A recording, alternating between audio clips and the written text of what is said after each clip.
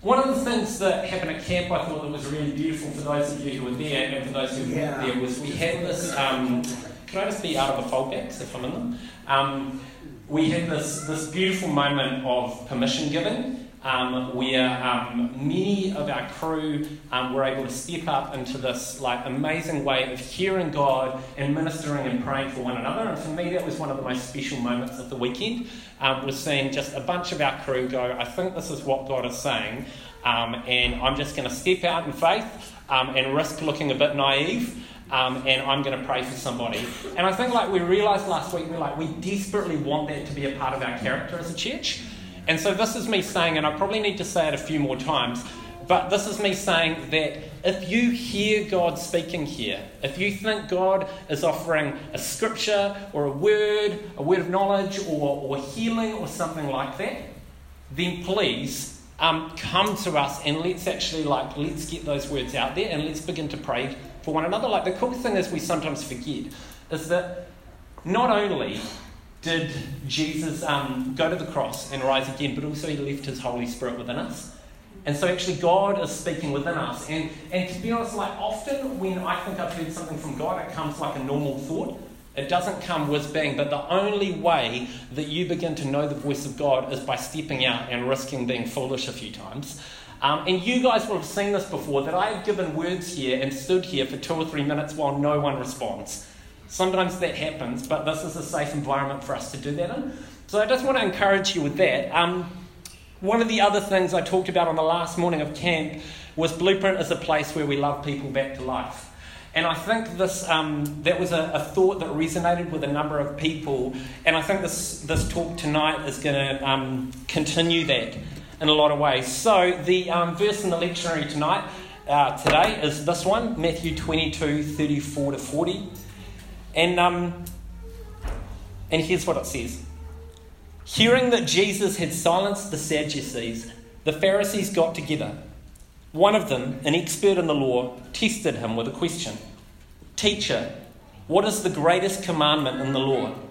Jesus replied, love the Lord your God with all your heart and with all your soul and with all your mind.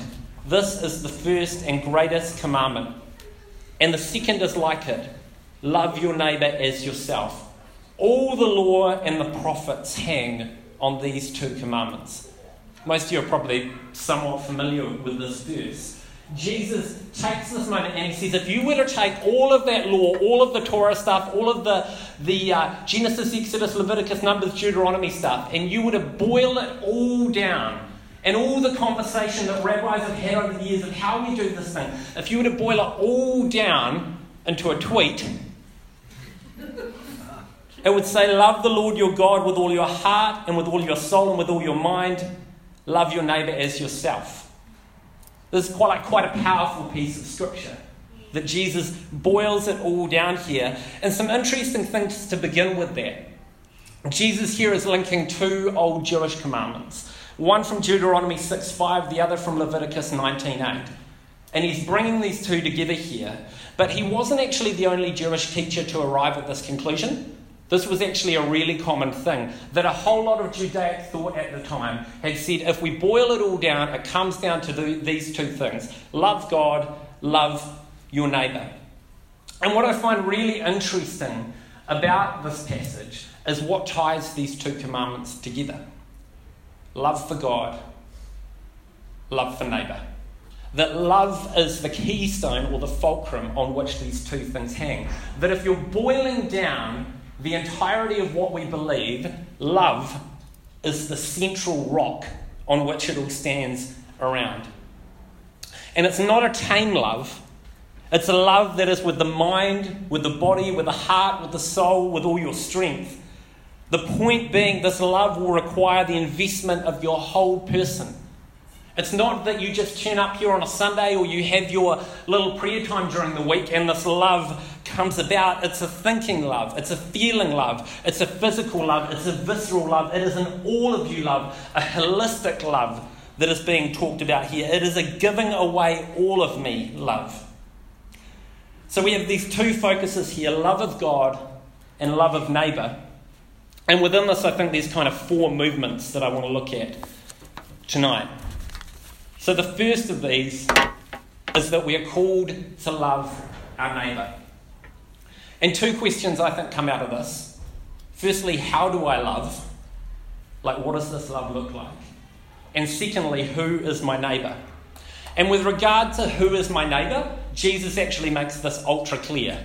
Like there's this interaction in Luke 10 where someone actually comes to him and says, who is my neighbour? Define for me who my neighbour is. Because all of us hope that when we're asked to go and serve our neighbour looks a lot like us and doesn't need too much from us and is kind of like pretty tidy and has it sorted. And so someone comes to him and it goes like this, Luke 10:25 to 37. On one occasion, an expert in the law stood up to test Jesus. So he's testing him on what are these commandments? What is the essence of what we believe? Teacher, he asked, what must I do to inherit eternal life? What is written in the law, replied Jesus. How do you read it? He answered, love the Lord your God with all your heart and with all your soul and with all your strength and with all of your mind, and love your neighbour as yourself. You have answered correctly, Jesus replied. Do this and you will live. But he wanted to justify himself. So he asked Jesus, who's my neighbour? In reply, Jesus said, a man was going down from Jerusalem to Jericho when he was attacked by robbers. They stripped him of his clothes, beat him, and went away, leaving him half dead. A priest happened to be going down the same road, and when he saw the man, he passed by on the other side. So too a Levite, when he came to the place and saw him, passed by on the other side. But a Samaritan, as he travelled, came where the man was. And when he saw him, he took pity on him. He went to him and bandaged his wounds, pouring on oil and wine. Then he put the man on his own donkey, brought him to an inn and took care of him. The next day he took out 2 coins and gave them to the innkeeper. Look after him, he said, and when I return, I will reimburse you for any extra expense you have. Which of these 3 do you think was a neighbour to the man who fell into the hands of robbers? The expert in the law replied, the one who had mercy on him. Jesus told him, go and do likewise. And so this man comes to him looking to justify himself and says, please tell me that my neighbour is just like me and they are convenient and that they can carpool with me to work and it's going to be really easy. And Jesus responds with this picture of a Jewish man who has been beaten up, half dead on the side of the road, and along comes 2 priests, 2 people steeped in religion who walk right past him. Not only that, they cross to the other side of the road. And then who stops? A Samaritan. And if you look in John 4, the story of the woman at the well, there is this moment where Jesus asks her for a drink and she says, how can you ask me for a drink? For you are a Jew and I am a Samaritan. And we do not associate. You believe that we should worship on this mountain over here in Zion, but we believe that we should worship on this mountain here, to the point where the Jews would walk for miles and miles around the outside of Samaria to not even set foot in the province.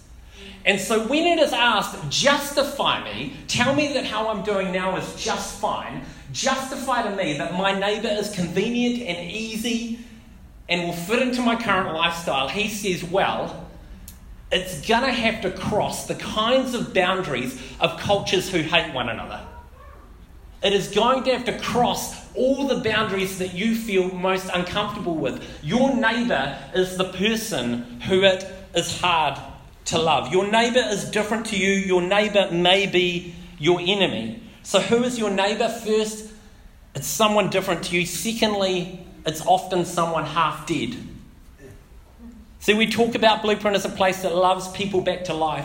Your neighbour is often someone spiritually, emotionally, economically, or socially half dead.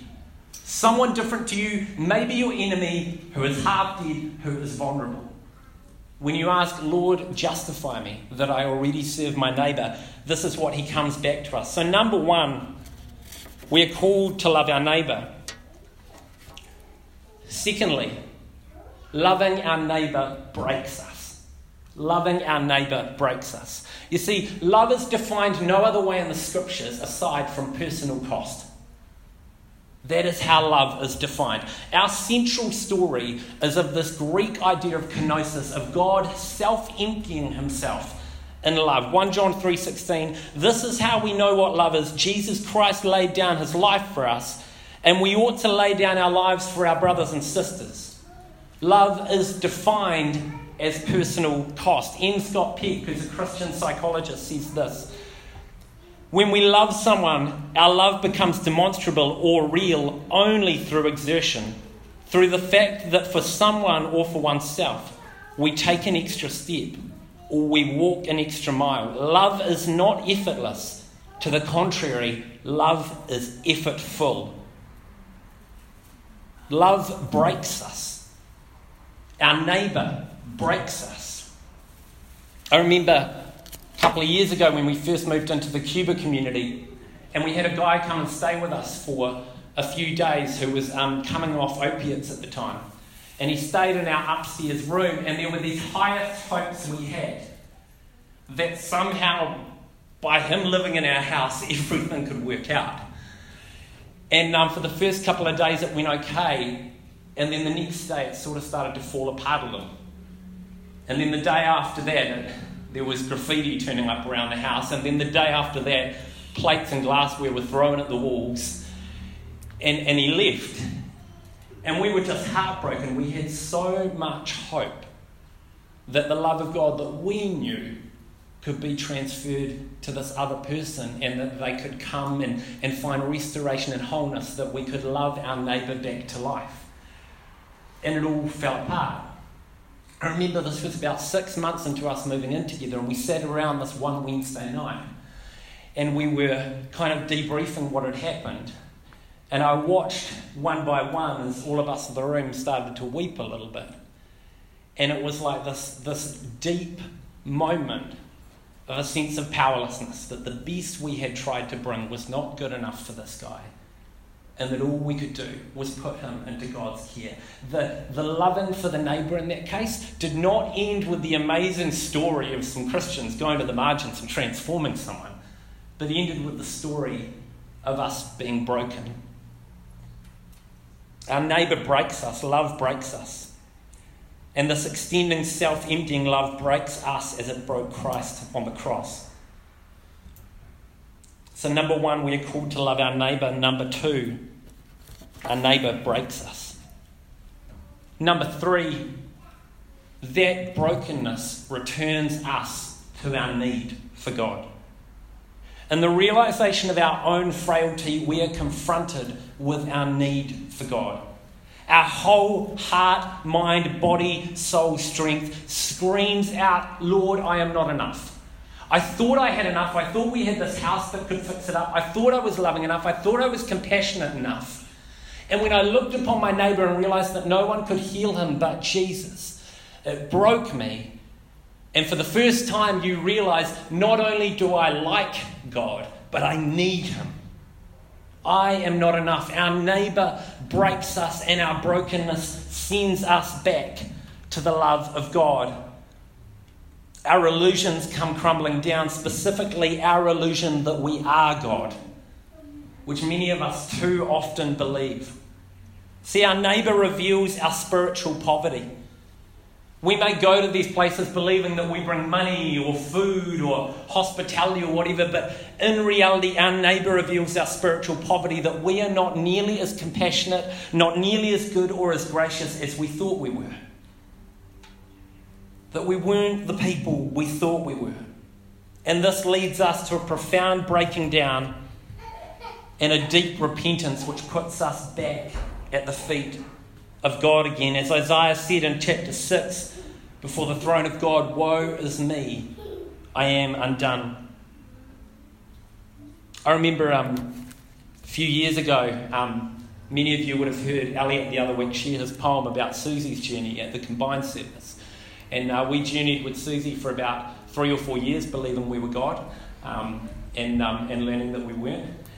And I can remember she had headed off down to Whare Mahana, to this rehabilitation place, and I get this letter in the mail one day, and I open up this letter, and Susie's letters are always so beautifully decorated and everything like that, and they always have something painted on the top of them. So I was like, oh, nice, a letter from Susie. And I open it up, and it's like, I think it said like, Scott Reeve. I'm like, well, that's very formal. And then as I move down it, it retraces all these moments where I missed the point. And I get to this point, and she said, I've checked with Susie that I could tell the story. She said, I think your friendship with me was performance-based. And at the moment I stopped getting well, you weren't interested. And it was like, oh. But it was a moment of breaking, a moment of realising that my own illusions of being God had been shattered by my neighbour. And so I had to sit with that, and when you come to realise that that is true of yourself, your only response to that can be to get on your knees before God and say, woe is me, I am undone. I am who my neighbour has said I am, and I must repent. And so it is that journeying with our neighbour brings us to a deep breaking and a deep repentance, to get on our knees and say, Lord, I'm sorry. My neighbour who I tried to serve instead served me, bringing me to the Father. So we're called to love our neighbour. Our neighbour breaks us, and our brokenness returns us to our need for God. That we would want to love him with our whole soul, our heart, our mind, and our strength and our being.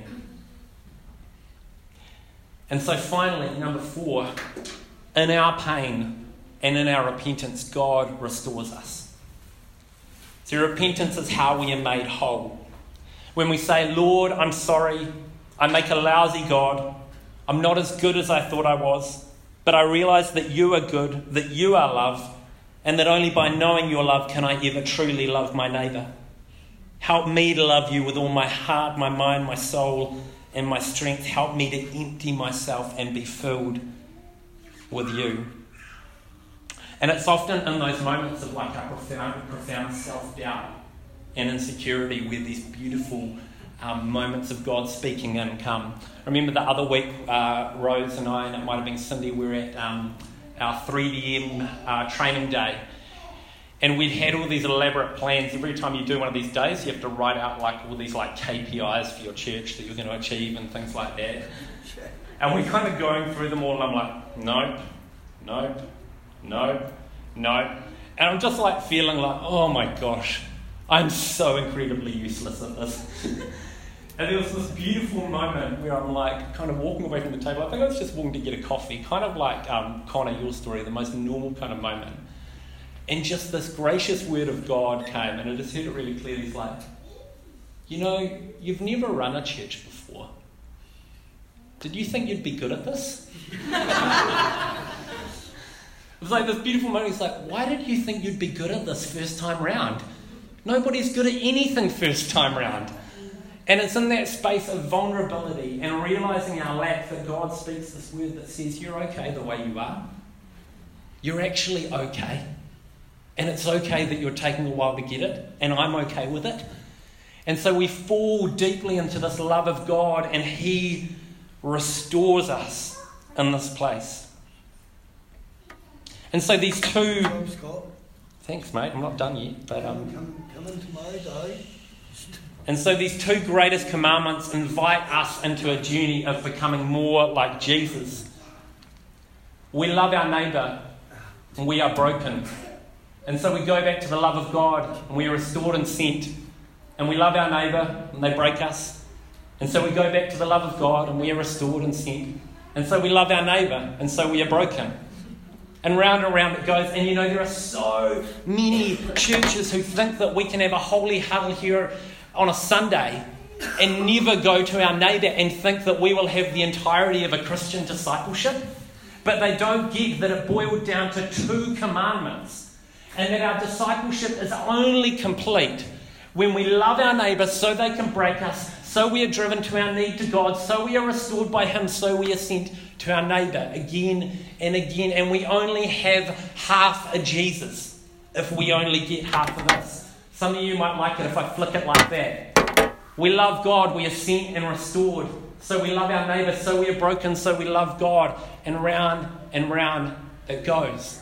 and invites us into this perpetual place where we are not just being discipled by people standing here at the front of the church, or we're not being discipled by our really onto it friends sitting next to us who will do prayer ministry with you later, but we are being discipled by our neighbour, whoever and wherever they may be, as they invite us into a profound undoing, and through that, a rediscovery of the love of God. Isn't that a beautiful thing? And how much does that undo your saviour complex? Where you go to the developing world and think you're going to fix it, but instead you go, I am going so the developing world may disciple me, because there is something that I am missing. It's a beautiful thing.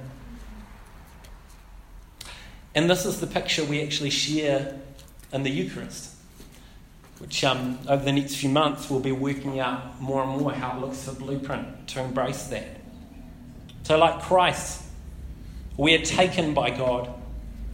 We are blessed by him. We are broken, and we are given to a world that needs to know him.